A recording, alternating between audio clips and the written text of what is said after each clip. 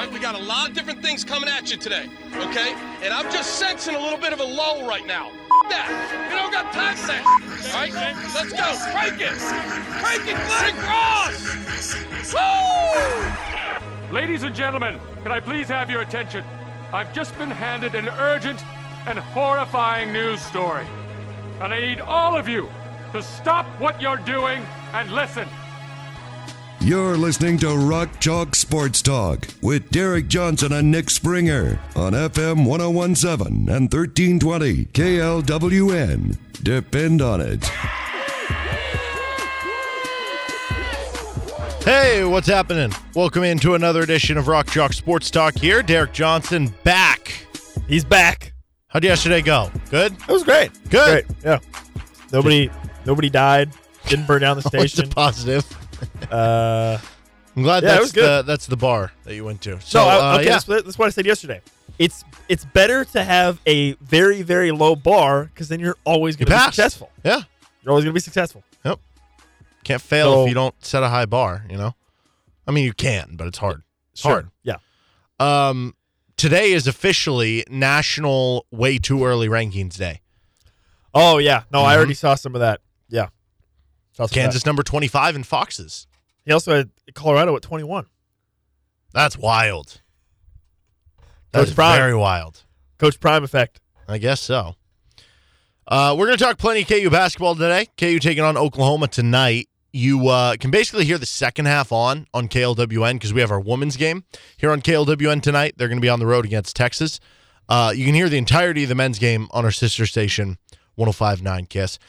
The fans, the tradition, the glory, there's nothing more thrilling than football going down and the NFL playoffs coming this weekend. You got college basketball going on right now. Your go-to for betting is DraftKings Sportsbook, one of America's top-rated sportsbook apps. And right now, new customers can bet just $5 on college football and get $200 in free bets instantly, win or lose. Plus, everyone can combine multiple bets for a bigger payout with DraftKings same-game parlays. Big yikes if you bet on TCU, like in any way yesterday. If you did any player props on them, you did anything with them, they probably did not hit. Yeah, tough one. Georgia got the over all by themselves. They did. That was my favorite bet from the game, and thank goodness they did because TCU was not pulling their part there. When I talked about it yesterday, I said the path to the under in that game is Georgia dominates and they win 45-10 or whatever, or 45-7. What I didn't expect was Georgia to dominate so insanely well that they were just going to score 63 points on their own. Yeah. No, I mean, if Georgia really wanted to, like they kept the starters in and they kept doing the tempo they were doing early in the game, I think they could have scored 100 points. I really do. I don't think TCU had a chance in the world at stopping them. Yeah, because even late in the game, like, they were just running HB dive every play, and they were still getting 10 yards play. You know, Stetson Bennett running for 20 yards every time he wanted to run. It was insane. You can also bet on the KU-Oklahoma game tonight. OU getting 10.5, over under 132.5. I don't know if you have a favorite prop bet. I have a couple that stick out. For the KU game? Yes. So on DraftKings, you can get DeJuan Harris over under 7.5 points. It's minus 135. I love the over there. He's been scoring, shooting the ball well so far.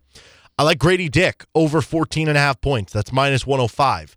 He obviously continues to shoot well, but also Oklahoma's two-guard, if it's going to be Sherfield who's guarding him. Sherfield's a great offensive player, not a good defensive player. So Dick should be able to take advantage of that. Yep.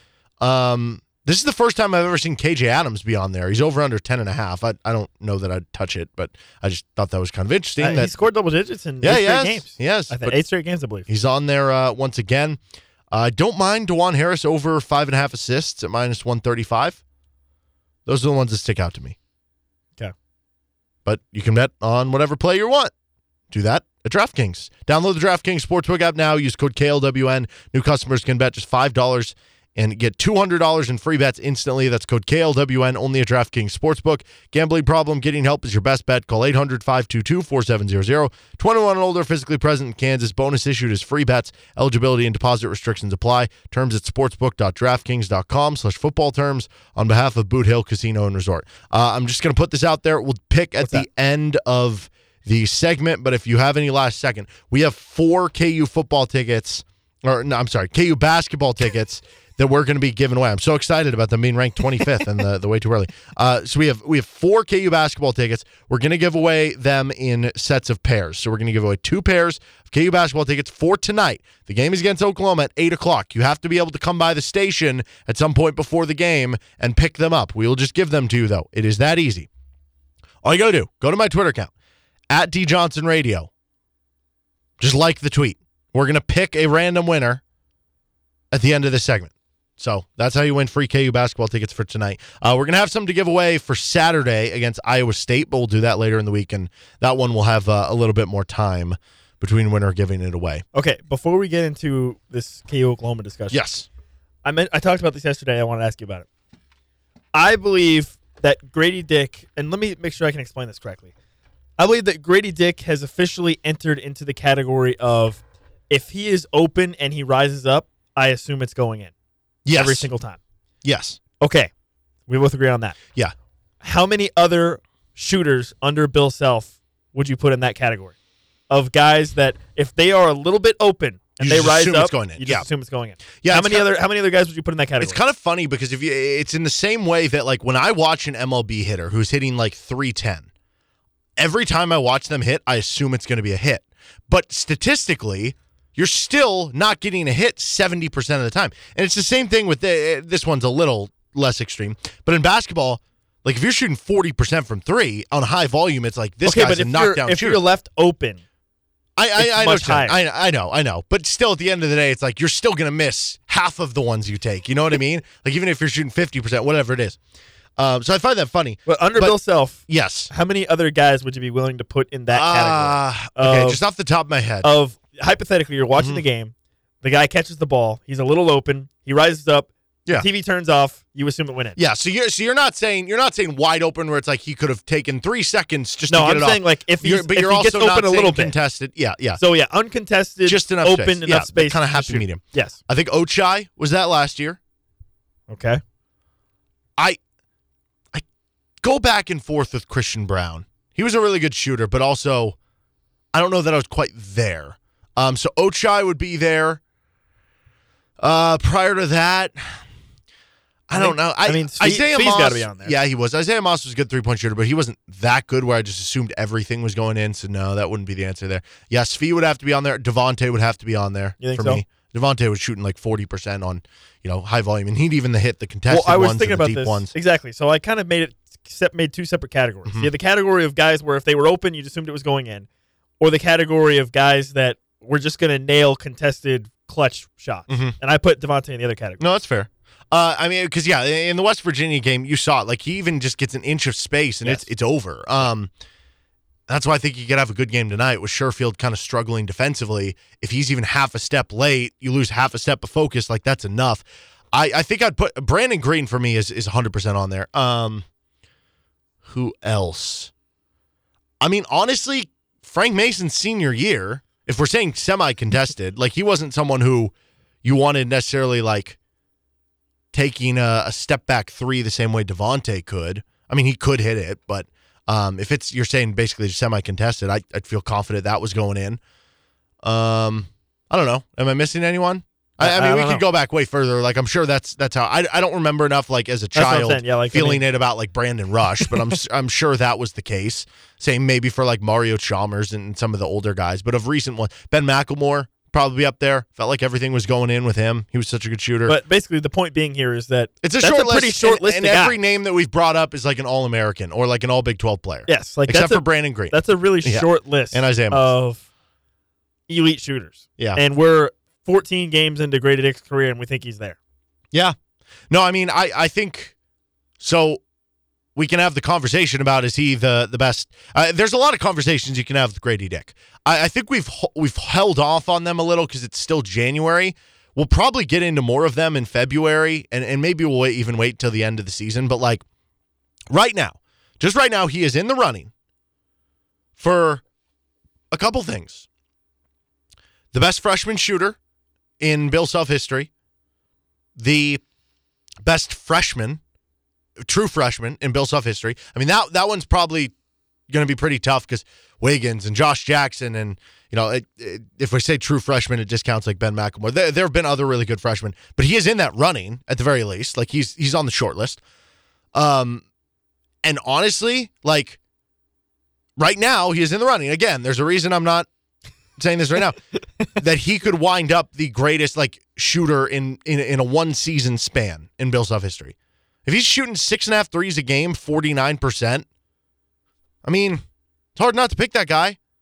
But again, we're not going to have the full conversation yet because it's still early enough in the season. So KU takes on Oklahoma tonight. You can hear the entire thing on 105.9 KISS. And one thing that really sticks out to me against OU in this game, they slow it down. I think in honor of that, I'm going to talk very slow. I'm going to walk out of the studio if you do that. For the rest of I'm literally going to remove my headphones and I'm going to walk out of the studio. Okay. If you're going to do that the whole segment. Maybe I'll do it the whole show. No, they're 345th in tempo in the country. Wow. Yes, that is very, very low. And like I remember having these conversations when KU played Wisconsin and saying that like it was before we knew if they were going to play Wisconsin or Dayton. And I remember saying, I think you'd rather play Dayton because Wisconsin's just going to slow it down. And we know Kansas likes to get in transition. It's not that they can't play in the half court, but they really thrive in transition. Wisconsin is 330th in tempo. So if you thought that was a slow game. These clowns are slower than Wisconsin? Slower. I don't even think that was possible. I don't love that. I don't love that for Kansas. And I don't love that for just a neutral viewership perspective either. No, that's boring. I mean, but if Kansas can handle that, which I think they've gotten better at it over the course of the season, the two things that stick out to me again about Oklahoma, they shoot the ball really well, and they have two guys who aren't going to be afraid of the moment in Allen Fieldhouse. Grant Sherfield, just a big-time shot maker, scores a lot for them. He can hit tough shots. And then Tanner Groves, who we've seen have really good games against Kansas, whether it was last season in Allen Fieldhouse, almost pulling the upset, or whether it was the NCAA tournament game at Eastern Washington. Yeah, I do think, kind of to your point about the tempo, something we've discussed is Kansas is not necessarily extremely elite at anything, but they're really, really good at a lot of things. Mm-hmm. And what that allows them to do is win a lot of games where teams are going to do different things that is like that team's strength, and KU is still good enough to like handle it, right? And an example of that would be the tempo, I'd have to say, right? I think we everybody agrees Kansas is a better team, or they play better in transition, but they are good enough, and they have shown that they are good enough that they can play a lot of different styles and still win. And that's going to be on display tonight against Oklahoma because Oklahoma is probably going to force them into the half court. Yes. So that's the challenge for Kansas. Now, I will say, Oklahoma doesn't have great rim protection. They play the Groves brothers a lot at the 4 and 5. I do think this is a game where Jalen Wilson can kind of play bully ball and have a dominant game inside. Like, I kind of expect him to score 20 or more in this game. I think this could be a good matchup for him offensively. OU doesn't really force a lot of turnovers. They turn the ball over a good amount on their offensive side of the ball. So, like, there are ways that you can, if you can do that, you can speed it up a little bit more and find advantages. They don't really crash the offensive glass. That's because they just send guys back to play transition defense. They don't really crash the offensive glass, or I mean, they don't really, they're not like an elite defensive rebounding team either. So, like, there are a lot of reasons why Oklahoma, despite being top 25 in the country in both 2-point percentage and 3-point percentage, are not one of the like 10 best teams in the country. And it's because they haven't done a lot of other great things so far this season, but they're dangerous. And I think that's just kind of the point with every Big 12 team you play. You just go into a specific game, even when it is in Allen Fieldhouse. You expect them to win, but it's still dangerous. You know what I mean? Yeah, I mentioned this yesterday after the West Virginia game, in that I really don't think Kansas is going to have very many more conference games like the West Virginia game. And what I mean by that is I don't think you're going to have very many more games where it's just wire to wire. You were pretty much in control the whole game. Like, yeah, West Virginia, they got within like 5, I think, right before halftime. But, like, Kansas was in control. They were the significantly better team all 40 minutes, right? I don't know that you're going to have that be the case very many times in conference play. Very many more times in conference play. So let's just say, I guess, buckle up, right? This is an Oklahoma team that's coming off of a road victory against Texas Tech, a place that Kansas barely won, and Oklahoma beat Texas Tech in overtime. So you would think they're going to come in with a little bit of confidence. And listen, I mean, the message you've heard from Bill Self and from, if you pay attention to any other Big 12 coach, it's the same across the league of, hey, if you don't show up, you're going to lose on any given night. 100%. Period. End of story. Yes. So you have to take every game seriously, and they do have that potential to do it. But I also think you should feel like you're in a pretty good spot here. We probably said that last year, though, when they were in Norman or I'm sorry, when they were playing Oklahoma in Allen Fieldhouse, and it nearly was a loss till Zach Clements came in and really turned the game, which that feels like ages ago at this point, though he did score against West Virginia, so headed in the right direction there. But yeah, that's kind of what sticks out about Oklahoma. Good coach, but they slow it down. They do some things that are interesting, but Kansas is the better team. Yeah, exactly. That being said, this is still the 6th or 7th, 8th best team in the Big 12 probably. Yeah. Right? So this is a game that certainly if you're Kansas, you should be able to win by more than a possession or two. Yes. Okay, so Kansas wins if what? I think Kansas wins if they just play a B game. I don't think they need to be particularly great tonight, but they need to play well enough to win, obviously. But I don't think they need to. This to me, this doesn't necessarily need to be a game where Kansas needs to put in some sort of Herculean effort to win. I think that they have the talent and they have the skill on the perimeter. They have the skill with Jalen Wilson, like you said, should be able to play a little bit of bully ball. Like, I think this could kind of be potentially a game where they shouldn't need to exert themselves too heavily. I don't think. I have a couple that stick out, so I'm gonna speak them through, and then I'll pick one, I guess. The first would be just don't let them hit a barrage of threes. They're first in almost 50% of their field goal attempts are threes so far in their 3 Big 12 games. 44% of their shots from the field, so not counting free throws, are 3-point attempts. That's most in the conference. I'm guessing that's has a lot to do with Grant Sherfield. Yeah, I mean, Sherfield's there too. He takes a bunch. Jacob Groves and Tanner Groves having two kind of stretch like 4 and 5 men at the 4 and 5. Like, that certainly helps guess that's too. An interesting matchup. Like, is this maybe the first real game where you're going to be playing against some guys that are true stretch 4, stretch 5 type players? Where both of them are, I feel like, I don't know. There's probably a game in there that we're forgetting, but maybe it seems like it. Jalen Hill. That shouldn't really. I don't think that should concern you if you're a Kansas. No, because you have the. This isn't one of those teams where it's like, athleticism. Yeah. KU's not playing two lumbering big man. Like, they're playing wings. They can defend the 3-point line. It's fine. Yeah. So that's one thing. Just don't let them go off where they're 14 of 30 from 3-point range. The other thing would just be, force a bunch of turnovers, and I don't want to get into the disaster mode. Like, I could tell you, hey, Oklahoma doesn't force a lot of turnovers. They don't. They're 290th in the country in turnover rate defensively. So just don't have a game where you create your own mistakes and give away turnovers. And that is true. Has been the case. It is true, but also I'm not going to predict disaster. You know what I mean? Like, that's like me being like, well, if the earth ends today, okay, I mean, I guess it could, but why would I predict it? Let's just live our life, And then the other thing to me is just that the KJ Adams wins his minutes against Tanner Groves.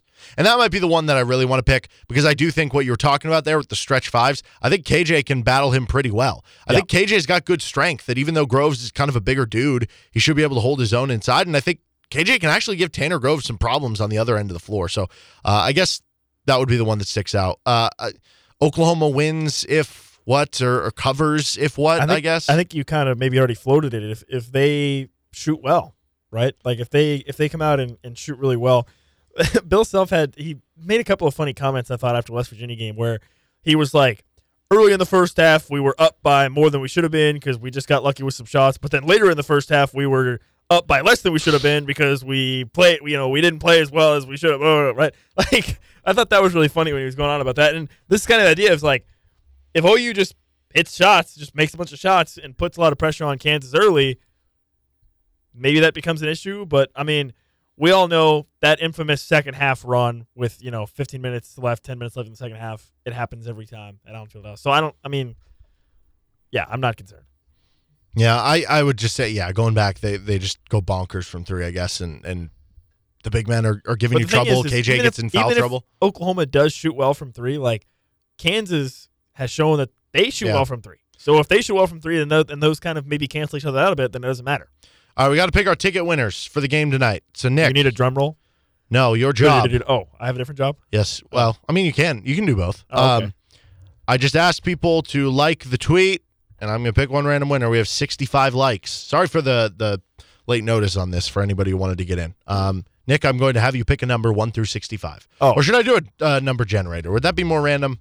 I don't. You can go I'm going to do a number generator. Oh, okay. I don't trust you. You don't want me to pick a number. I don't for one trust and you. then- What do you not trust me about?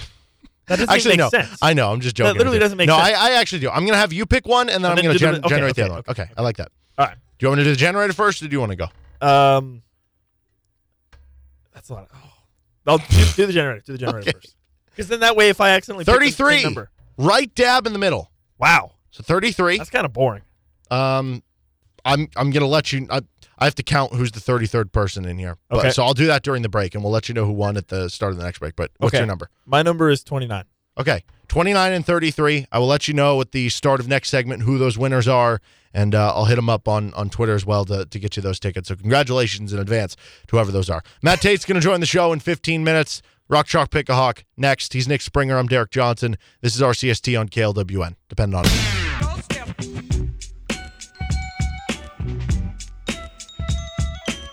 Half past the hour. Matt Tate will join us in about 10 minutes. Congratulations to our two winners of tickets for the KU Oklahoma game tonight. You need to come by the station and pick them up before the game tonight, but that would be Sherry Dunn and also Chris, who is Jayhawk1980 on Twitter. So congratulations to both of you. If you're upset that you weren't picked, blame the computer that picked one of them and blame Nick, who picked the other one. So take up your complaints with him. He picked the numbers. Hello, yes, Rock Talk Sports Talk Complaint Department. Oh, you lost? Oh, that sucks. Complaint Try again next time. denied. Complaint denied. All right, we got to do a Rock Chalk Pick a Hawk. No, I actually- finally got another win. I actually love everyone that listens, so no, I would be really kind to you. We'll try to get you. We're going to have more ticket giveaways, so Yeah. you'll have another chance. So reminder for Rock Chalk Pick a Hawk, you get a point for every point the player scores. You get 2 points for assists and rebounds. You get 3 points for steals and blocks. Lose a point for shots missed. Lose 2 for turnovers. You lose 18 points if your player gets a flop. Any questions? Nope. I made up the flop rule, by the way. I wasn't even listening. Oh, good. Sorry. What'd I you was say? waiting for you to react, and you never did. I said, player loses 18 points if they get a flop. Oh. Flop call against them. No, I feel bad now. I literally just was not listening. Well, you have the first pick. Okay. Who'd you like? I guess I got to go with Jalen Wilson. I mean, you don't have to. You could let me have him. No, I'm going to go with Jalen Wilson. Just because I know you wanted him. I did. I think he's going to have a big game tonight. I think 20 and 10 for Jalen.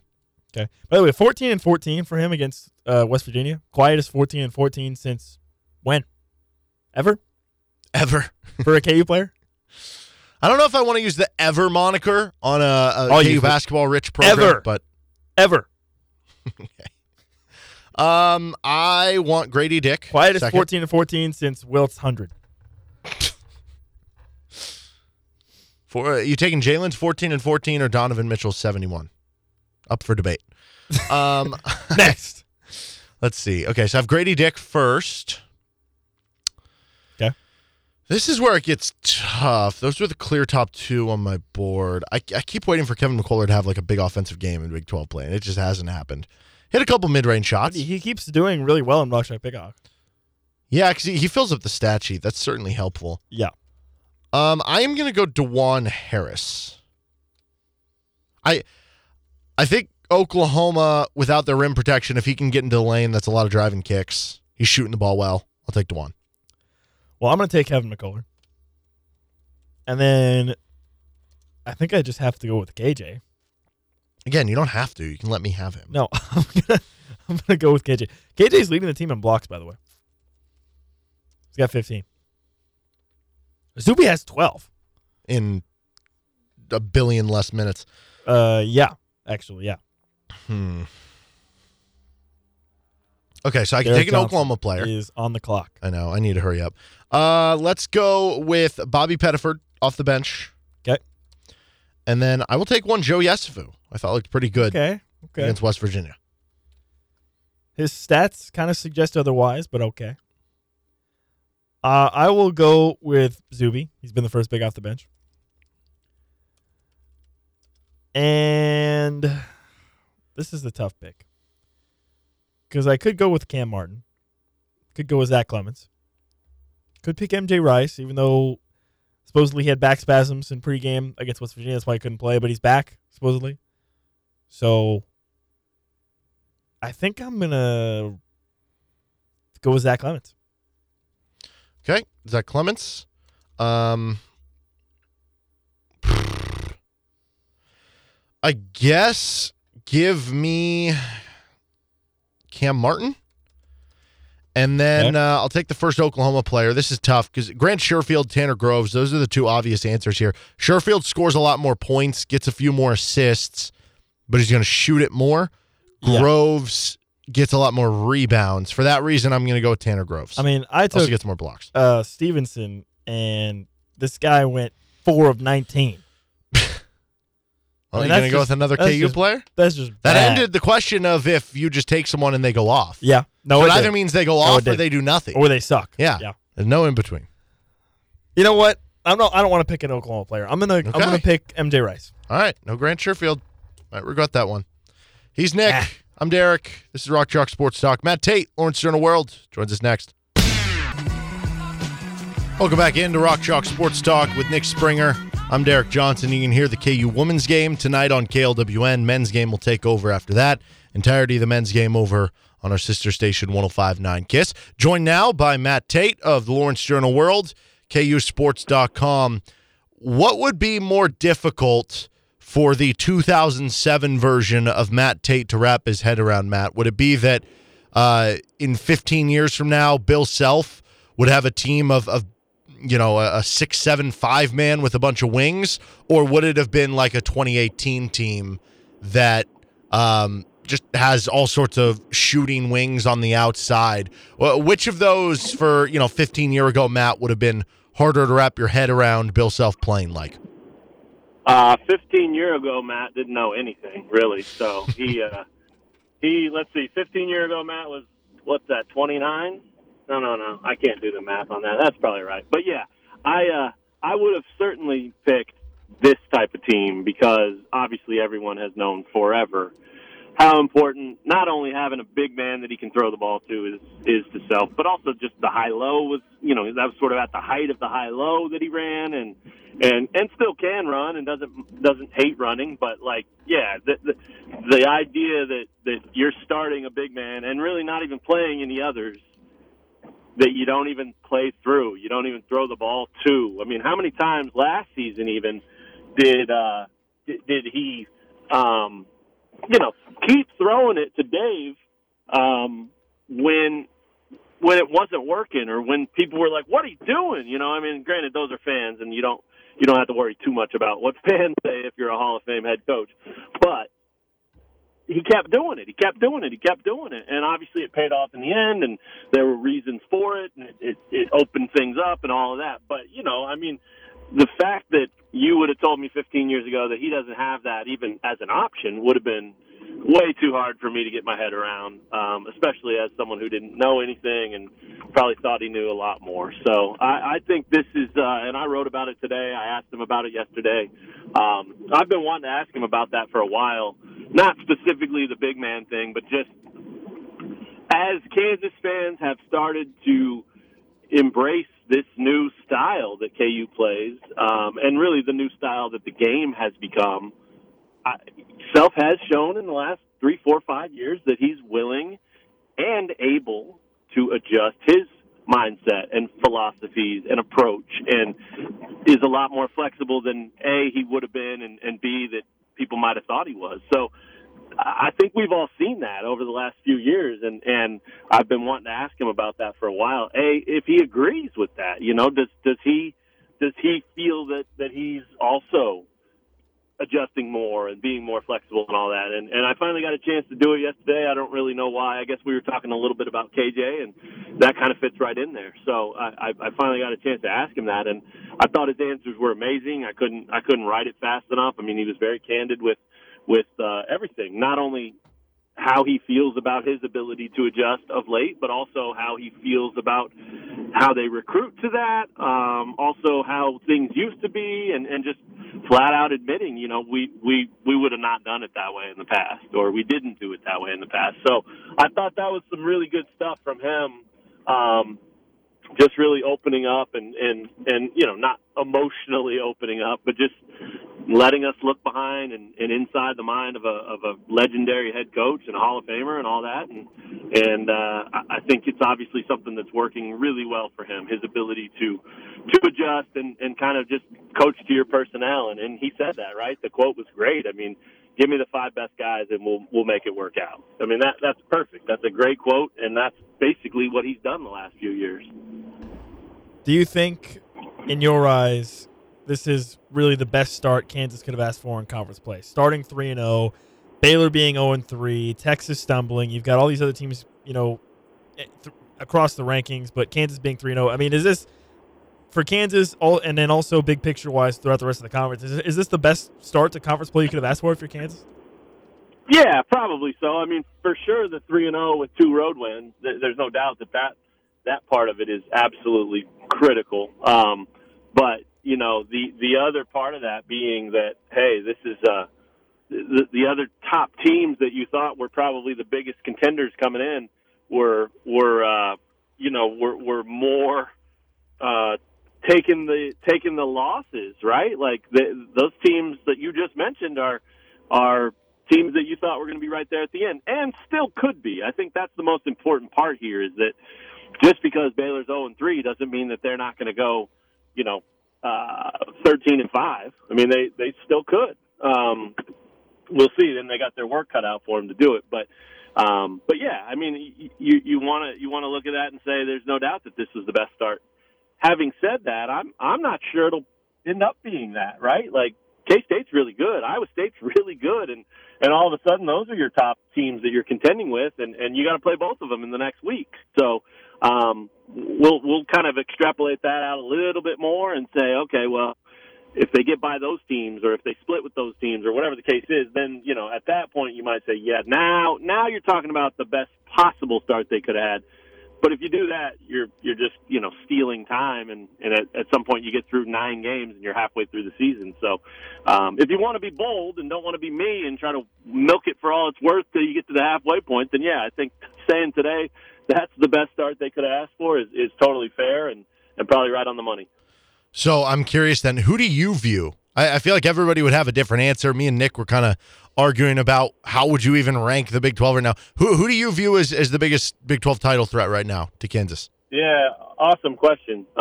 Thank you. What's TCU, 2-1? Wait a second. No awesome question for me? Come on, man. Yeah, TCU's 2-1. They lost their opener at Iowa State and have won the last 2. Okay, so I would probably lean towards them because of that. I'm still a big believer in Baylor. And I know they've hit a stretch here, but I think they've got the personnel. They've got a system. They're not gonna fade. They're not gonna just throw their arms up and fall apart. They're not gonna panic, right? Like, this is a team that won the national title a couple of years ago, and they're not going to all of a sudden say we don't know how to play basketball or we don't know how to coach basketball. So I still think Baylor's a really, really close answer there. And that, I don't want to knock anybody, but I got to see more from Iowa State. I got to see more from K-State before I say that they're a true contender, because they're hot. And as Self said yesterday in the conference, teams adjust to what you do, and then you have to counter adjust to that, and it's a grind and it's a gauntlet. And so I think we need to see Jerome Tangs in his first year in the conference as a head coach, and Otzelberger's in his second year up there at Iowa State as a head coach, and they both. There's a lot to like about both of those guys, but let's see a little more before we say that they're the teams to beat or the teams to worry about most. So I would probably say TCU if you made me pick one today, and I would also throw Baylor in there if you're giving me a second one. I have an AP vote, and I put Baylor 25th this week. I know they've lost a few in a row here, and but they're losing to good teams and they're playing good basketball still, and I still think just personnel wise they're good. I mean, I heard about it from a couple of places, keeping them in the poll. Don't let me fool you there. People like to remind you. And while we're talking about that, I mean, I got absolutely roasted in some areas yesterday on Twitter by K-State fans for putting them 20th. And, I thought that was more than fair. Like, I wanted to rank them the week earlier because, hey, they look pretty good. This is a good team, but I just didn't believe that they had the resume yet. And then you go beat Baylor and Texas on the road. Now you've got the resume, but that doesn't mean you're going to go top 5. I mean, 3 voters had them fourth. That to me is crazy. And so here they are sitting at 11, which is just awesome. And I would think that if you're a Kansas State fan, you're sitting there going, this is amazing. Our team's 11th in the country.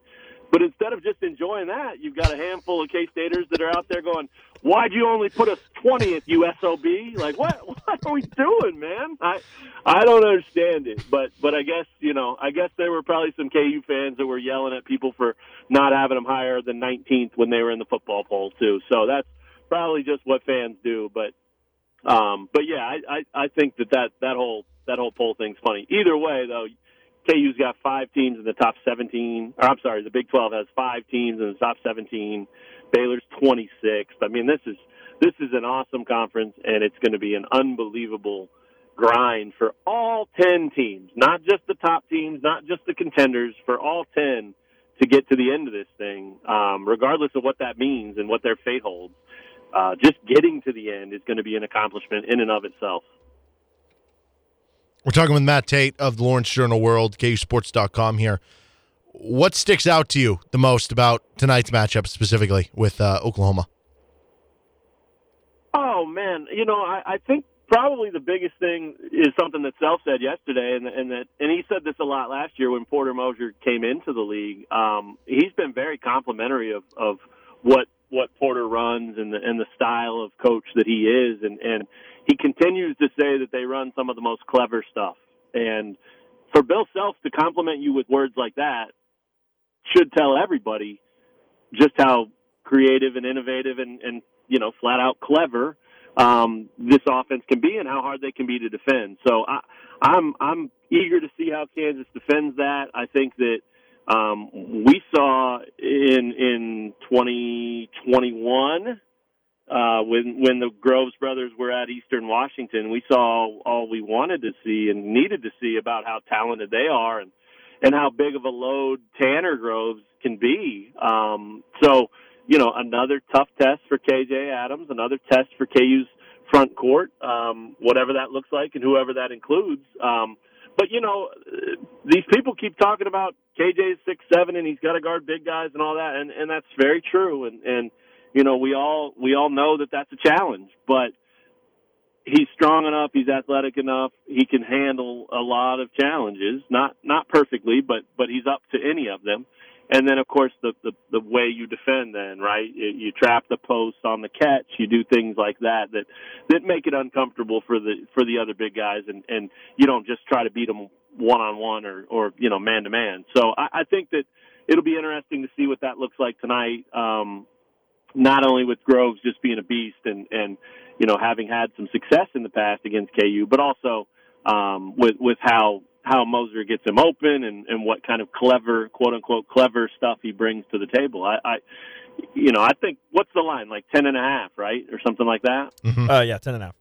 Yeah. I mean, that's great. And it makes a lot of sense. And KU's a better team. We know that right now. And they're coming home and they just won 2 tough road games and it's going to be rocking in there. And a lot of reason to think that they can cover that line, but there's even more reason to think they won't. I mean, every freaking big game Big 12 game so far this season has been so close almost. I did a little bit of looking at that earlier. I think the road team's 10-5 in the 15 games, and that's pretty incredible right there. And I think there were 7 games decided by 3 points or less, and 4 that were double-digit wins.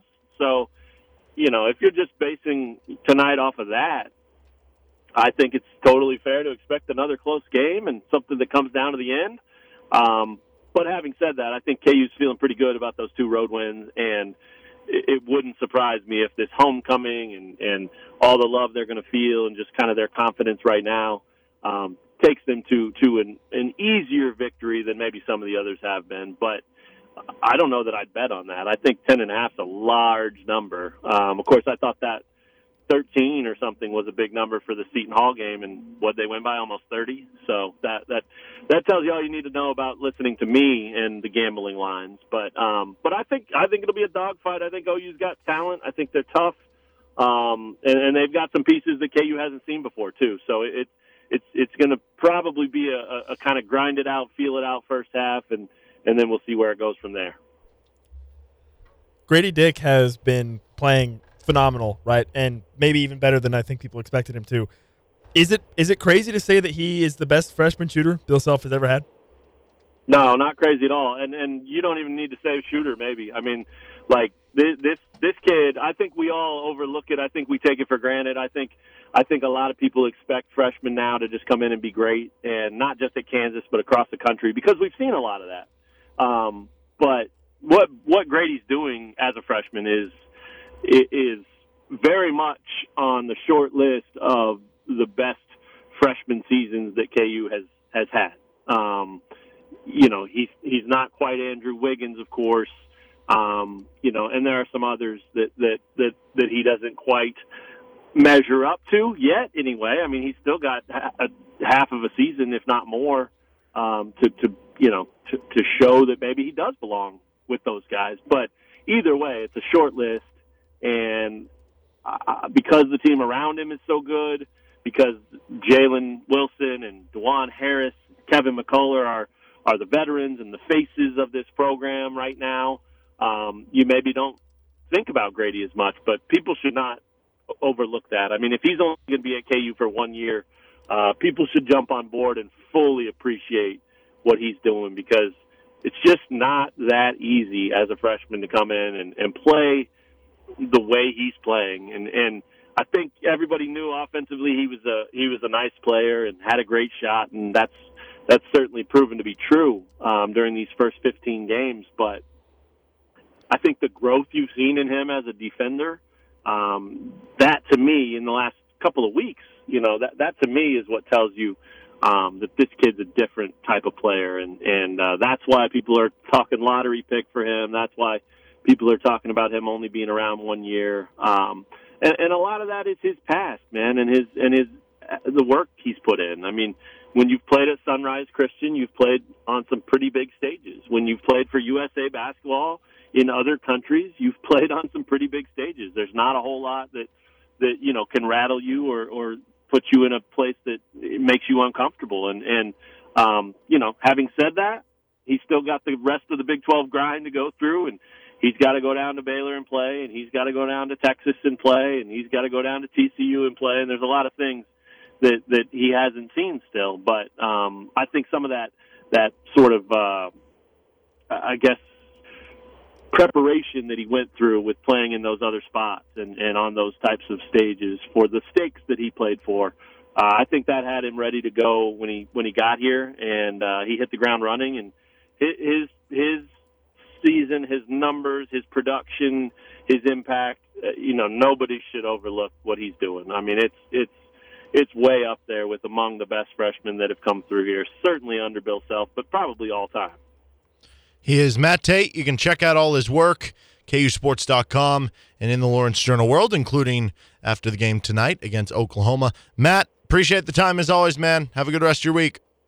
You bet. You guys too. Thanks a lot. We'll talk to you soon. All right. That's Matt Tate. Once again, KUSports.com, LJ World. Check out everything from tonight's game and his coverage of the Jayhawks and the Sooners. You can hear it as well here on KLWN after the women's game, entirety of it over on 105.9 KS. With Nick Springer, I'm Derek Johnson. 1 hour down, 2 to go. This is RCST.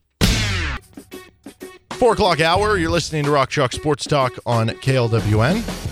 With Nick Springer, I'm Derek Johnson. If you're looking for the perfect destination for your next social or corporate gathering, Venue 1235 has you covered, located right off I-70 and 5 minutes from downtown Lawrence. Venue 1235 is a large climate-controlled event space with a catering kitchen, private suite, and a covered patio. We're going to talk to Kevin Flaherty of 24/7 Sports coming up in about 35 minutes from right now. And we'll talk to him a little bit about the college football playoff national title. We'll also talk a bunch of Big 12 hoops with Kevin, but that game was a absolute stinker last night. Yeah, what a game, man. What a crazy, 65-7. exciting game. Wow, so much interesting, exciting things happened. I mean, I was really glued to my TV for all 3 hours of the game. Really exciting. Yeah, I mean, dude, that Spurs Grizzly game, you couldn't miss it, right? 3 hours. I was glued. Oh, wait, we're talking about the college football championship? Oh, my bad. Sorry. Wrong segment. No, I turned that thing off. Oh, it was terrible. Oh, horrible. No, I turned So it off bad. at halftime. I really did. Okay, here's what I did. I have a 2 TV setup, so I actually just started playing NCAA football on my other. That was more enjoyable, I'm sure. And I had the game was still on, but I wasn't really paying attention. No, there's no reason to. I was playing NCAA football. I was getting mad at the coach version of me in the game because I'm stupid. No, I kind of felt like as soon as they got up, even when it was 10-0, or even honestly when it was 7-0, so they make a stop. Max Duggan misses 2 open throws, and that was like, you have to play an A game if you want to even have a chance of competing here, and that was shown they weren't doing that. Then Georgia it looked like TCU was. If you really think about it, on TCU's touchdown drive, there was that busted coverage That's play all it where was. they got like 50 yards. That game could have been 65-0. It really could have. Like that. I mean, that's the only reason they scored. That was their only positive play of the whole game. Yeah, even when that happened, it was like, I don't know about that. And I said I think I said on Twitter, like, I'm getting Alabama Notre Dame vibes from, I think it was the 2012 season, 2013 title. Well, this was way worse. That was way worse. Yeah, way worse. That was the worst title game I've ever watched. I think in any sport. Of any sport. I mean, I guess you could probably. I'm sure you could find like some NBA Finals games, but like it, obviously, but collectively, you get a full 7 games. Yeah, exactly. Like Yeah. I guess you would have to look back and say, okay, was there an NBA Finals game where it was like to win the championship and it was that lopsided? Yeah, or you would have to say like an NBA Finals or World Series even, where one team won all 4 games and every game was like Like a in blowout. baseball it was like 9-1. Yeah. And in, basketball, every game they won by 25, 30 points. Yeah. That would be the equivalent of what Georgia did. Yeah.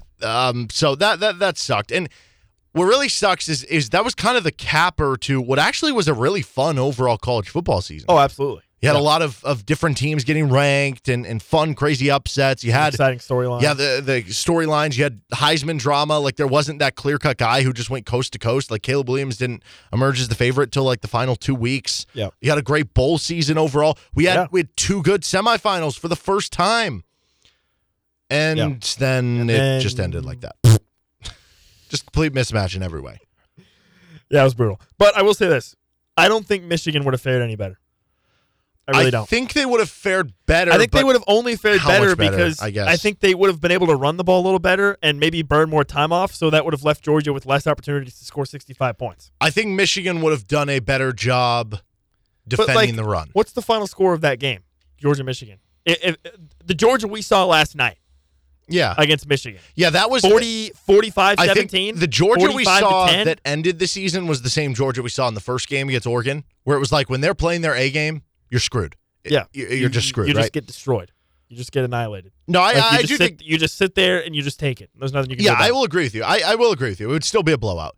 I do think Michigan holds down the running game a little more. And you might be saying, well, Michigan couldn't even hold down TCU's running game. That was just kind of a bad game for them. I mean, overall, they've been. Michigan this Georgia year was averaging 1 point per play I know. at one point in that game. Yeah, they ended up with more touchdowns scored than TCU had first downs, I think. Michigan only gave up 3.3 yards per carry this year. So, like, the TCU game was an anomaly. I think that Michigan could have made it a better game. Now, again, to your point, what does a better game mean? Because that could mean... Eric, a team of 11 me's could have made it a better game. No. They're scoring 80. No, they're scoring 100. They're scoring 100, yeah. I think... They're scoring 200. I don't know. Hypothetically, Michigan loses 38-7. Oh, come on. They still lost by They lose 31. 45-10 at least, if not worse. All right, that's fine. We can split hairs there. That's 4 extra points on the point differential. They would score more than 38. I kind of think the TCU was like the 5th or the 6th best team in college football this year that ended up in that game. Okay, but Hear me out for a second. I don't think TCU was undeserving. No, I don't think they were undeserving either. This is a different story. Different story completely. And I do agree with the idea that, and I think you would agree with this too, What's that? the top 4 isn't just based on who you think are the 4 best. Like, sure, that should matter a little. mean, but dude. it should be based on most deserving, I correct? don't even know, and I don't even really care anymore. Okay. You're just, Honestly. yeah, it just doesn't Like, matter it's just what like, product they put out. I just don't care. Doesn't matter the formula. It just results in that. It just results in every time. people being mad and dumb stuff. Well, I think it should be based off deserving. And from that standpoint, they were deserving. Sure, and I yes. No, they appreciate were that. definitely deserving. Yeah. But I think looking back, you could easily be like, the Michigan loss was kind of a fluke. Like, it took a horrible That's overturned what I've been call. saying It took the last 2 4 pick shows. sixes from a Michigan offense who had like 7 turnovers coming into the game all That's year what I've been long. saying the last 4 shows. A Michigan defense that was great all season and great against an Ohio State offense that might have been the best in the country, just fell apart. I mean, statistically, Ohio State's offense was the best college offense of all time. Like, one of the best. if you play Michigan and TCU 10 times, Michigan probably wins, 7 or 8? Probably. Yeah. So then you could also say, But this is why the games aren't played but on. this is what I'm saying. Ohio State. So this is why the games aren't played on paper. I know they're not, but Ohio But State. maybe they should be because Georgia just beat them by 60. Ohio State nearly beat Georgia, and quite honestly, they probably should have. They had a lot of chances to. Yeah. Now there is an element of it. I think I said it on Friday. I think Ohio State had the. If you're going to aim at the king, you best not miss, because that was the one chance. That was the one chance for everybody across the country. It was Ohio State to win that game, right? Sure. And I think Ohio State TCU, I still think Ohio State wins, but I think it would have been a better game, just stylistically, right? You would have had Probably. Less imposing TCU of a would have matchup. scored more than 7 points. Yes, correct. But I think if we're to view that, I think there's no reason not to think that, hey, Ohio State was pretty close to Georgia. Michigan beat in Ohio State. I honestly think Georgia was the best team. I think Michigan was the second best team this year. I think Ohio State was the third best team. I think based on how Alabama just quickly disposed of K-State and how bad TCU lost to Georgia, I think Alabama was probably the, 4th or 5th best team. By the way, Hendon Hooker, crazy or healthy for Tennessee. Maybe they're the 4th best team. I mean, did you see during halftime, David Pollock is going on this rant about how Georgia's the best team. Georgia's surpassed Bama, blah, blah, blah. And Nick Saban is just sitting right next to him, and That's he just so looks like awkward. he wants to just walk off the set. What was really awkward for me was last year, or not last year, but for the last year's game, at the end of the pregame, David Pollock was like, one thing Georgia's going to have to deal with this game is last year everybody was rooting for them. And Nick Saban's on the set, and you could see the look in his face, what do you mean everybody's rooting for Georgia? And he goes, that's not going to be the case this year. Well, didn't Pollock play at Georgia? Yes, he did. Okay. I'm like, who? I would probably agree that overall most people were probably rooting for Georgia last year because they get tired of Alabama, but I don't think it was everyone in the world. Well, and this year everybody was rooting for TCU. Yeah, I think, they were. Besides Georgia fans. But yeah, that was kind of awkward with those two being up there. I do think that if we're gonna, because we do know every time somebody wins a title, especially when it's it's that. a fair question. Has Georgia surpassed Bama? I think they probably surpassed them for right now. If you're saying from now moving forward, sure, but are they going to go on the same sustained run of dominance Alabama did? I don't know. might. That's so much, dude. They might. They made the playoff every single year. They won the title every other year. They might. What if they win? What if Bama wins 3 straight next year? Or not Bama. Georgia. What if Georgia wins 3 straight next year? Yeah, then I guess that would be something Bama hasn't done. I don't think that's something that's I don't been think done in anybody's college ever football done in a it. while. I don't think anybody's No, ever done it. I bet you it's happened in Are the you 40s or serious? something. It had to have. 3 straight titles? Oklahoma won 49 consecutive games or something. Let's look it up. NCAA I do know football national champion. Yeah, I do know that that USC team that lost to Texas, if they would have done it, they would have had it. It would have been a technicality because the because split, of right? the 2003-2004 season, whatever. Yeah. They split it. USC won 5 straight. No, that's baseball. Yeah, dude. What? But congrats to them. 5 straight, 1970 and 1974. I'm looking. Well, I mean, I'm not seeing it. I don't know. We'll figure it out. I don't think it's ever happened. Oh, wait. Wait a second. Here we go. From 1934 to 1936. Like Yale or something. Guess. Take a guess. Yale. Minnesota. Okay. Minnesota. 1934. Okay. Minnesota 1935. Minnesota 1936. That's Boom. really rare. Well, I guess, and I guess my point of what I'm saying. Oh, it happened again with Cal from 1920 to 1922. Well, but are we counting the sounds ones like where they claimed split titles, it between yeah. 17 teams? Yeah. Because in 22, on the NCAA's official website, 1922 has Cal, Cornell, and Princeton all listed as the national champions. Well, I guess so. So basically, what I was getting at with In 1919, they had 4 national champions. What? What are we doing? soft, very soft. Oh my God, 4 national champions? That's ridiculous.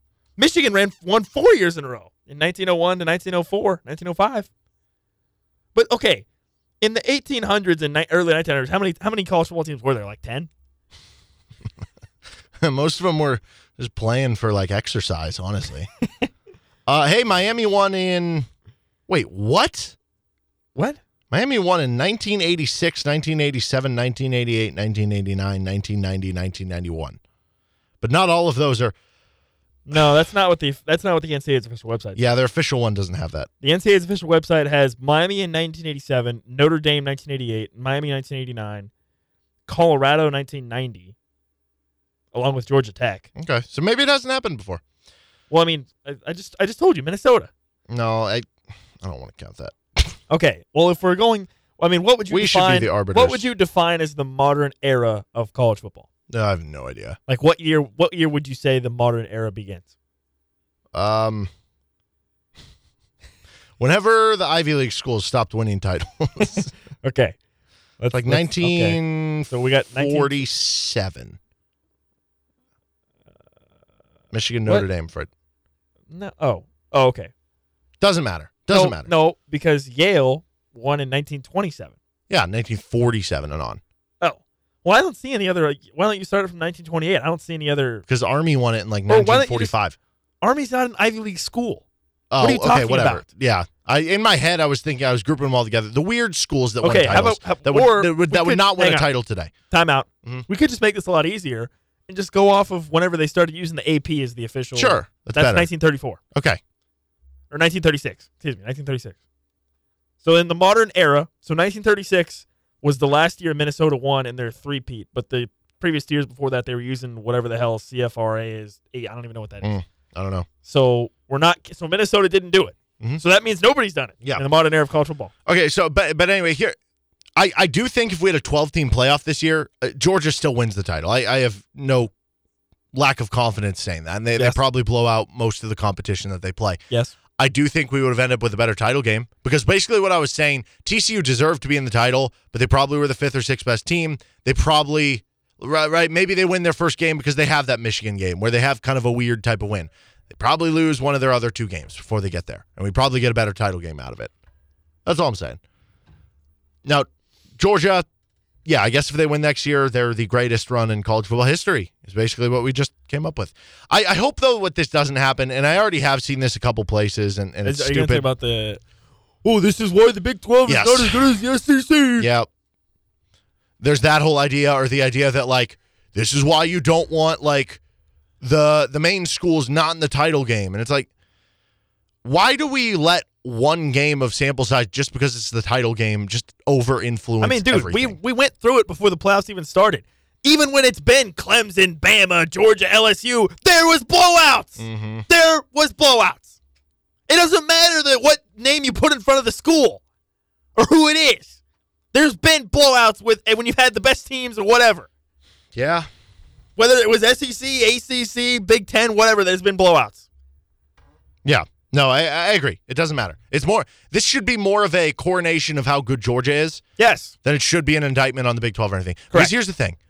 Georgia's just that good. And this is what's the most annoying thing about the SEC. It is the lower tier and the mid-tier teams in the SEC, they just ride the coattails of the Georgias and Alabamas. So whenever you hear the chants of SEC, it's being ridden by the fact that, yes, Georgia and Alabama do have all the best players. But guess what?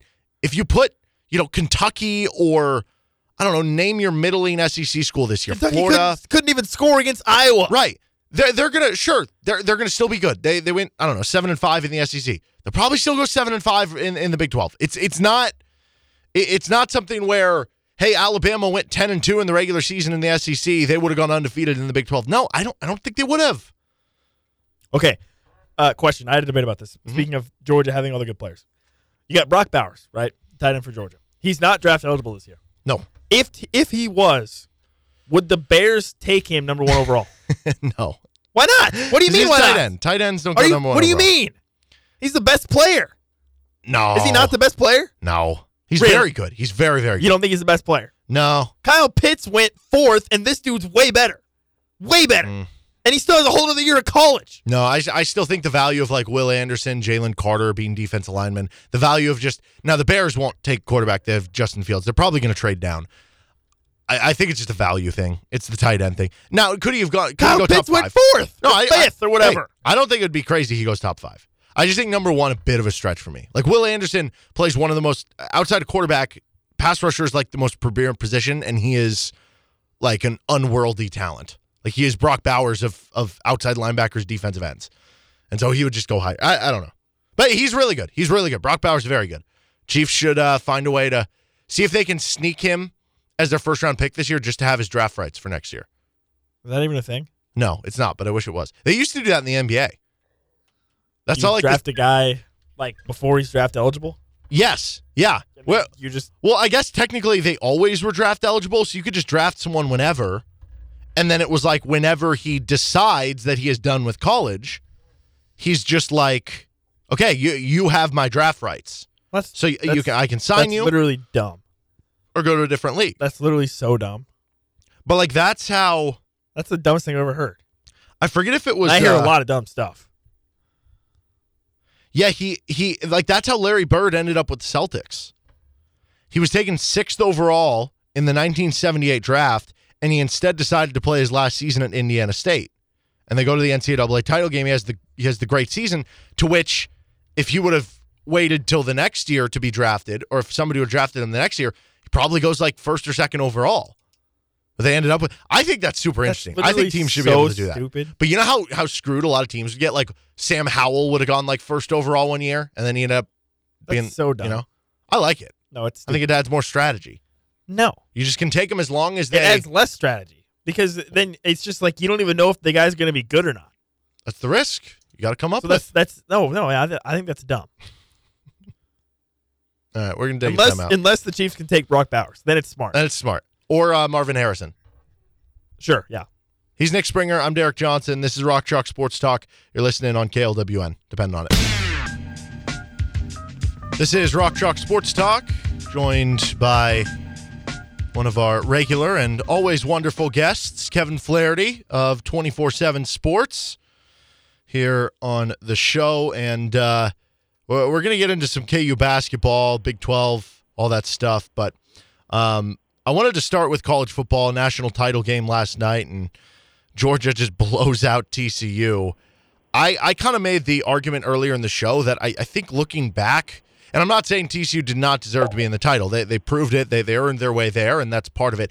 But I think realistically, they might have been like the 5th or 6th best team in the country when you look at, like, you know, Ohio State and Michigan. I feel like would have fared better against Georgia, even though I don't think anybody was beating Georgia last night. We saw the way Alabama blew out Kansas State, a team that could have beat TCU twice. Is last night reason why the 12-team playoff could actually be good? Because I kind of wonder if TCU wouldn't have just found their way to that game at that point. You know, it's possible. I think that one of the things that does make it good, and I think we've talked about it on this show before, is when you have an expanded playoff pool, you have a recruiting pitch for a lot of different people, right? Like, it's not just the same 4 teams or the same few teams, and you say, okay, you know, these 6 or 7 teams are the teams that have a chance to make the playoff. You know, they're the guys that are going to get all the recruits and things like that. And so I do think that when you look at it from that perspective, being able to say, if you're, let's say a TCU, that thing stretches out into 12 teams, you know, TCU would have had what, you know, off the top of your head, Derek, would you say it's 3 or 4 playoff teams over the last, you know, I realize the playoff doesn't go back that far, but if you take it back to like 2010 or so, you know, TCU would be a fairly regular team that made it. And I think that makes a big difference in terms of a lot of different things. I think it makes your alumni want to donate. I think that it probably helps you out from an NIL perspective in terms of who's willing to pay your players what. I think it helps from a recruiting standpoint, and obviously the NIL stuff helps there too. But I do think that there is a little bit of a chance maybe to create parity with that a little bit. So when you hear somebody say, and you know, our own Josh Pate is very much against expanding the college football playoff, and they say, you know, well, look at it now. You don't have, in some years, you don't have 4 teams that really deserve to be at the very top. My argument would be, you know, kind of like what you're talking about. You include that and you bump it up to a certain number of teams where more teams are included, more teams are playing in it, and you have a chance for some of those teams to go up against, say, Alabama or Georgia in the recruiting trail and say to them, hey, we've got a playoff team, hey, we're only a few pieces away, so on and so forth. And maybe that talent gets distributed a little bit differently. Which of these do you think is more likely? Georgia being just the new Alabama now of the last run we had seen over the previous decade, or TCU being the dominant team year in, year out in the new Big 12 that's going to be coming here in a couple years? Well, I think TCU's in a great spot because you look at the fact that Sonny Dice could not have planned this any better, right? Year one, you go to the national title game, and then all of a sudden you lose Oklahoma and Texas, the two biggest brands at least in the Big 12 out of the conference. And, oh, by the way, you're just strategically located in one of the biggest talent mavens in the entire country. And so I do think that's going to be one of the things that will be fascinating to watch because there isn't necessarily, you look at the new Big 12 and the teams that are coming in, there isn't a team that plays in an 85,000-seat stadium where you're going to go there and say, okay, like TCU can't match this, right?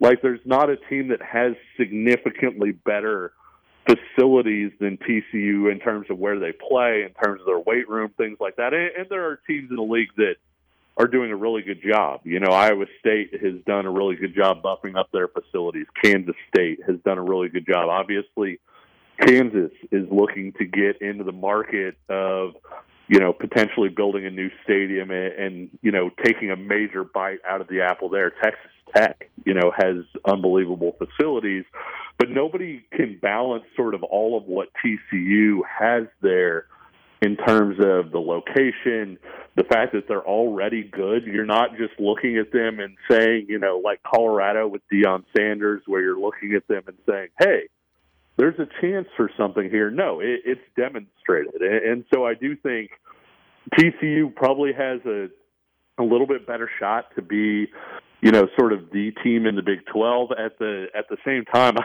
I think it's funny. We've seen so many different times, and I don't know, you know, it may be that Nick Saban is still coaching when I go into the cold ground, but I don't know how much longer Nick Saban's going to coach. One thing I would warn against is we've all seen in the past, sort of whenever anybody comes out and writes a eulogy for his program, he tends to respond pretty well. And when you look at this Alabama recruiting class that's coming in, and I realize they're freshmen, so maybe they don't impact next year or whatever else, but I do think that you're going to see a response from Tuscaloosa. I don't think that it's just automatically going to go Georgia's way where you do say, hey, you know, this is no doubt, there's no competition, it's only Georgia. The one thing I would say about that, Derek, is I'm not sure anybody's going to match Georgia next year either. I mean, if you watched last night's game, how many times did somebody make a play and they say, oh, yeah, that's that sophomore or that's a freshman or whatever else? And so, you know, Georgia, I think, is well equipped to potentially make a run at number 3 next year.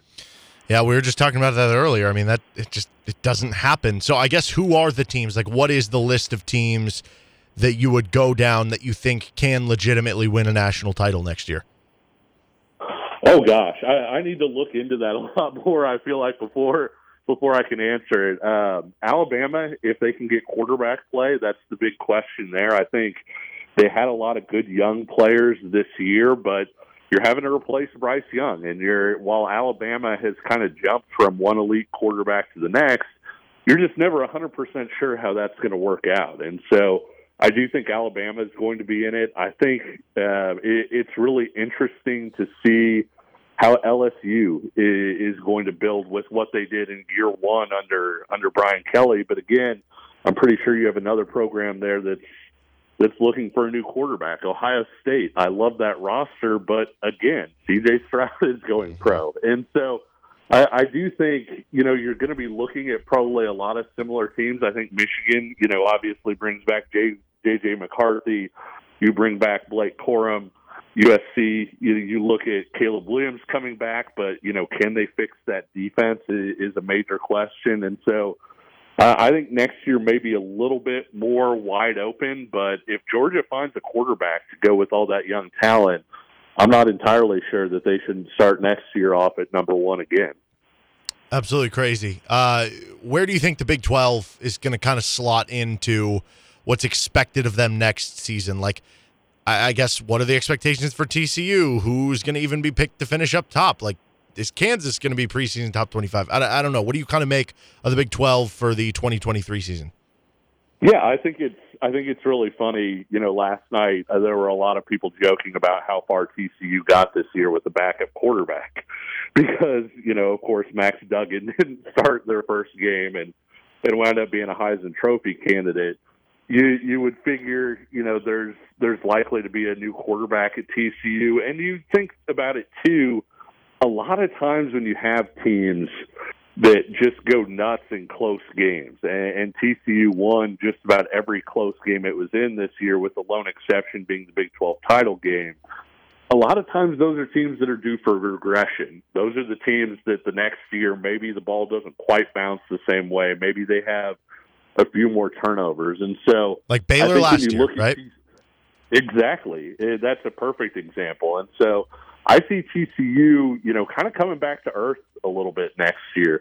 I think Texas Tech is really interesting in the Big 12. Nobody's really picking them, but I think you look at Shutt coming back, you look at the young guys that played quite a bit this year. They're kind of a sleeper, I think, that people aren't talking about. K-State is really fascinating because there are still some NFL decisions out there that I think could really influence whether or not you see Kansas State as, hey, this is an 8-4 K-State team, or hey, this team may be the best in the Big 12. I think Oklahoma is going to be better. Oklahoma was the exact opposite of TCU in that Oklahoma did not win a single one of its close games this year. And so it was a team that, on one hand, you look at it and you say they'll probably win a few of those close games. The other thing that would make you a little wary, though, I think there, Derek, is Matt Campbell is not good in close games, and that's been borne out over now a significant period of time. We don't know yet whether that's the case with Brent Venables. We have a one-year sample size, and so could it be that Oklahoma's in a lot of close games next year and they kind of find ways to lose those close games because Brent Venables just struggles there? I think that's a real possibility. And the team that everybody loves, Derek, and we love to talk about on this show, I think Texas may be the preseason favorite in the Big 12 next year. And it feels like we say this every single year, but you look at a lot of the guys coming back, obviously Bijan Robinson not being one of them. Arch Manning effect. Arch Manning, you figure Quinn Ewers just going into his second year as a starter. I thought he got a lot of unfair criticism, for a guy who was playing his first college football this year. And so you look at that, you look at the talent around that roster. And again, you could basically rewind and probably play me saying this each of the last 5 years or so, I feel like. But at the same time, I think when we're talking about preseason rankings and talking about, okay, are there any Big 12 teams that are going to be preseason top 10? I feel like Texas maybe has the best chance there. And then, of course, this is a KU show and everything. I don't think KU will be preseason top 25. I'm not saying they won't be a top 25 team at some point, and they may even wind up in there.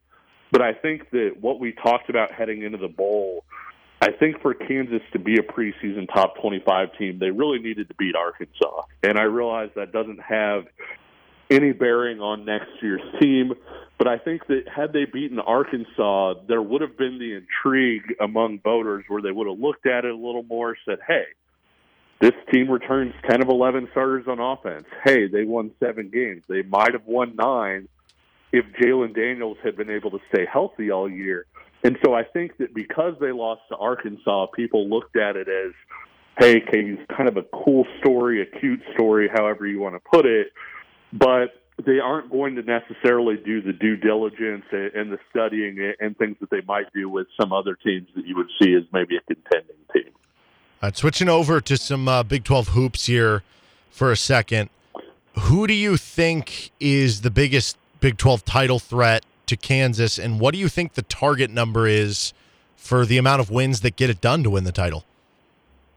I'm not dodging. I promise you when I say that, I have no idea. and I would love to sit here and just, pound the table for somebody and say, this is the team, Derek. This is the team that's going to be the challenger.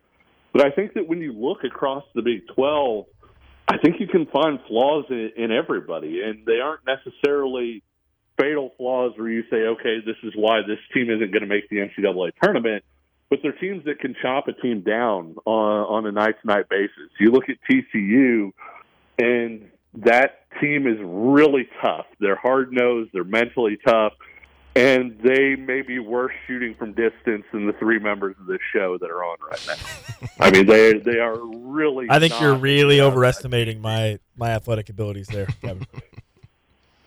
That might be the case. And K-State, I think you worry about the defense. You also worry, wonder a little bit, hey, they got some big wins last week. Baylor hasn't really been Baylor yet. And Kansas State, kind of snuck out a win there. K-State very easily could have lost to West Virginia in Manhattan and didn't. And you can say some of the same things about Kansas when you're talking about Texas Tech and Oklahoma State. But I'm just saying that's what makes it so tough to predict. Iowa State's defense is going to be there just about every week. And they're a tough team, but they can't score. And so I really don't know. I think you're going to have just sort of this log jam of one-possession games, and depending on how you come out of those games is where you're going to be in the standings. And I think that with Kansas playing Oklahoma is one of those teams that you can circle and say they dropped a couple games early that, maybe they shouldn't have dropped that were one-possession games. And that could be the difference in whether or not OU even reaches the NCAA tournament. And I think you're going to see that throughout the conference. Okay, what I'm very interested in is kind of what you were just talking about. Who do you think is the worst team in the Big 12 right now? Gosh, that's tough because it might be Oklahoma. I tend to think right now it's probably Texas Tech just with the guys they have out, and that's kind of cheating, I feel like. To say that because Pop Isaacs is out now, and you have some guys that are missing time, and so if we were to have the Big 12 tournament today and play it all the way out on the other end, where you have games to decide who the 9th best team, the 10th best team is, I think it'd probably be Texas Tech. Oklahoma State is really streaky, and when I say streaky, usually you mean they've got these incredible highs, but with Oklahoma State, it's kind of different. Like, they've got these streaks where they look decent, with the exception of just absolutely scorching the nets at Allen Fieldhouse. But they also have these streaks where they just don't look very good or connected, or they aren't quite as good, I feel like, as the sum of their parts. And I feel like that's a little bit weird because I watched them a lot with Mike Boynton, and I think Mike Boynton is usually very good at kind of getting the most out of what he has.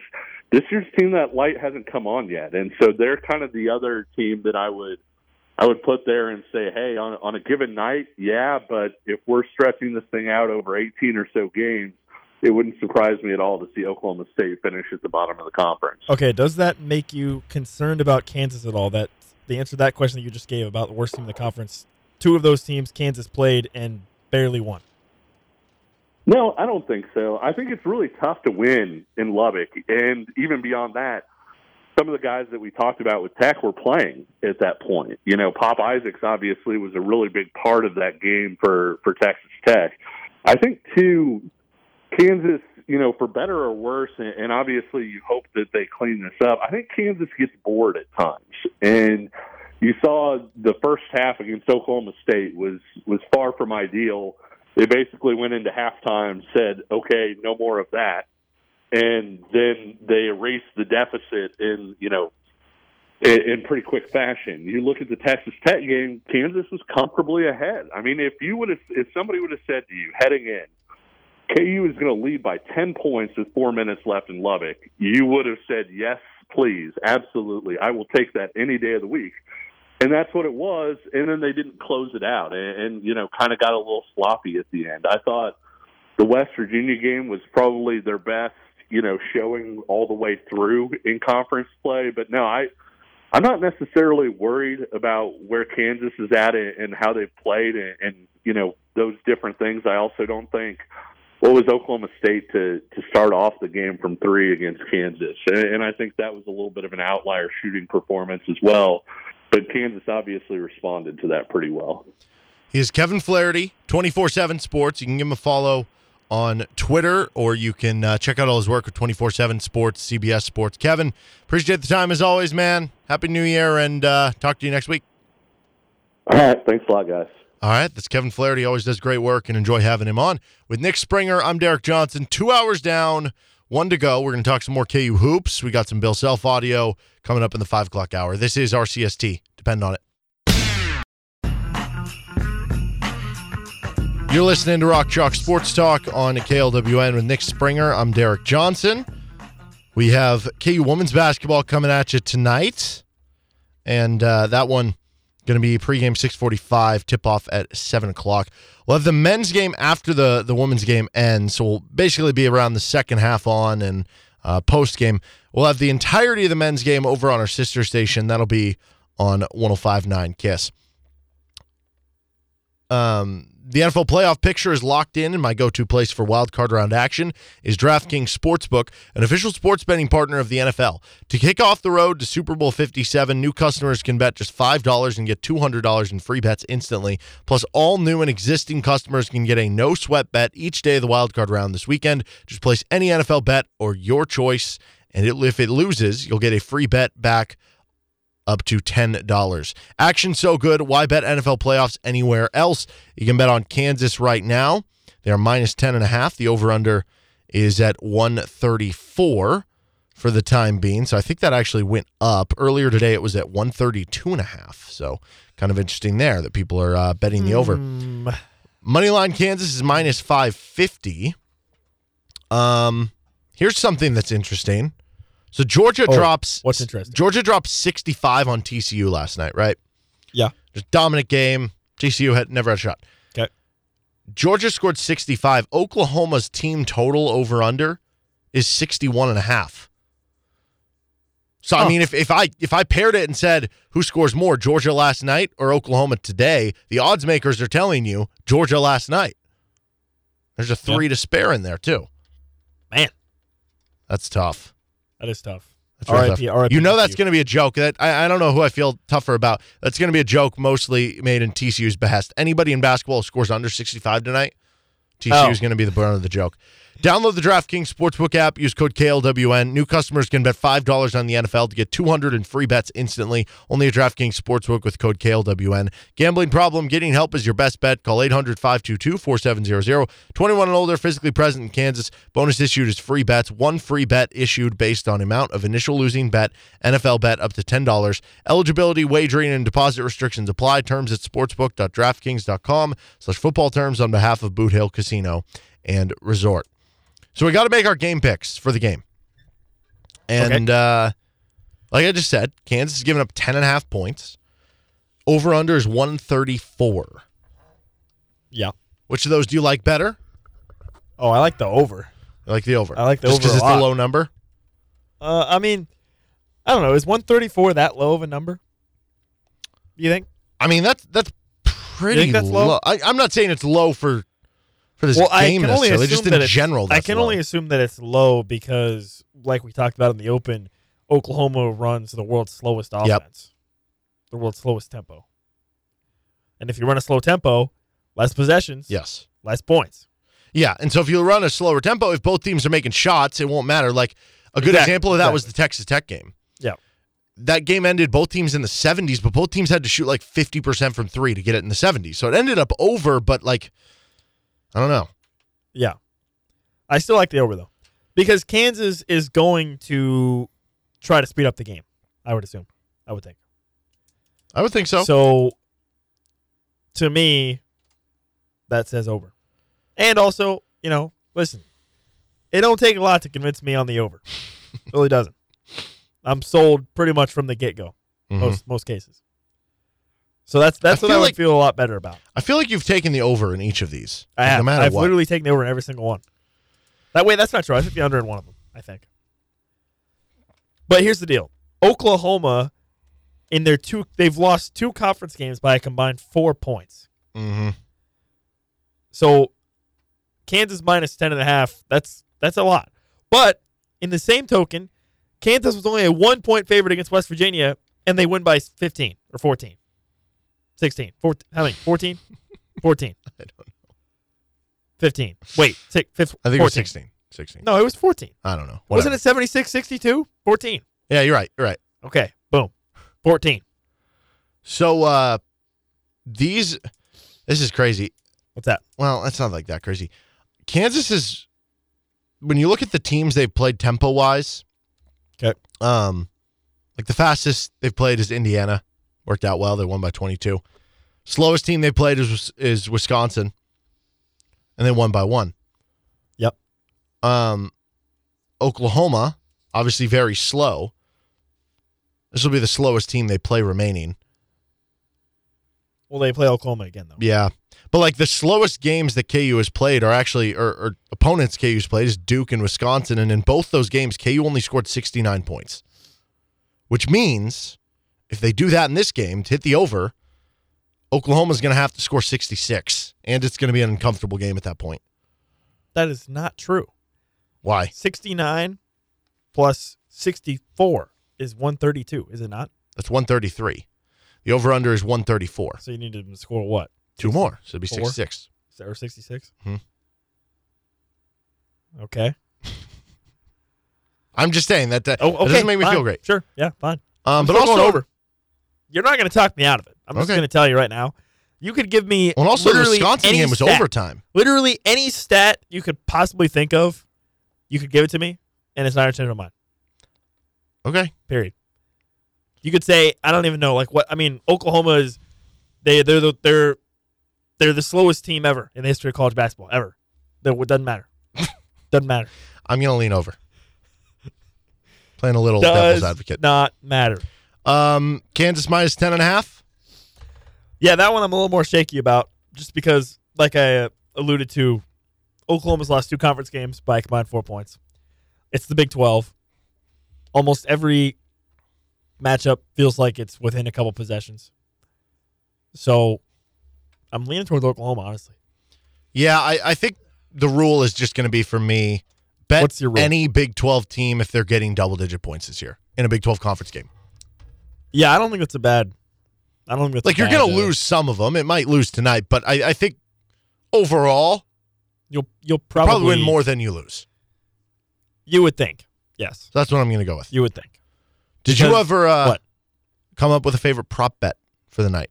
Oh, I haven't even looked actually. So we got DeJuan Harris over under 7.5 points. Grady Dick is 14.5. I mean, Whatever Grady Dick's over under and 3-point makes, I would probably be. it's interested. 2.5, I would probably still take that. but it's only minus 115. Oh, never mind.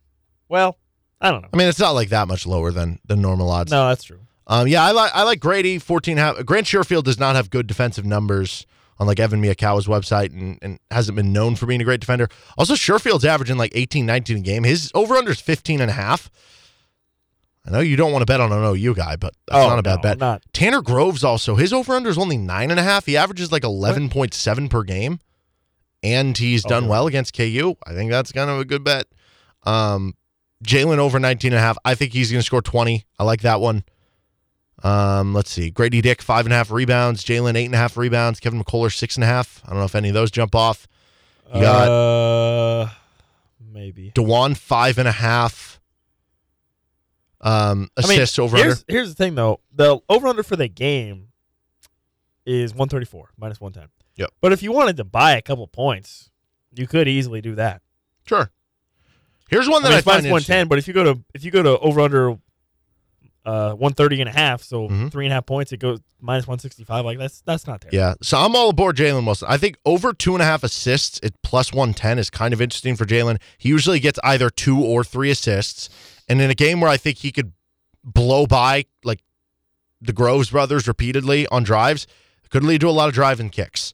I also think you can get Jalen Wilson over 30.5 points, rebounds, assists total. If I think he's going to score 20 and could get 8 to 10 rebounds and get 3 or more assists, I like that bet too. Also, those are the ones that I stick out. feel a lot better, or I feel really good about Kansas team total for the first half over 34.5. I feel pretty good about that one. So those are the ones you like, the over 34.5. You could buy some points. I said I like DeJuan over 7.5 points earlier. I like Grady Dick to have a big offensive game, and I like Jalen to have a big offensive game. Those are what I'd be looking at. And Kansas will win. He's Nick Springer. If they don't, I'll be sad. I'm Derek Johnson.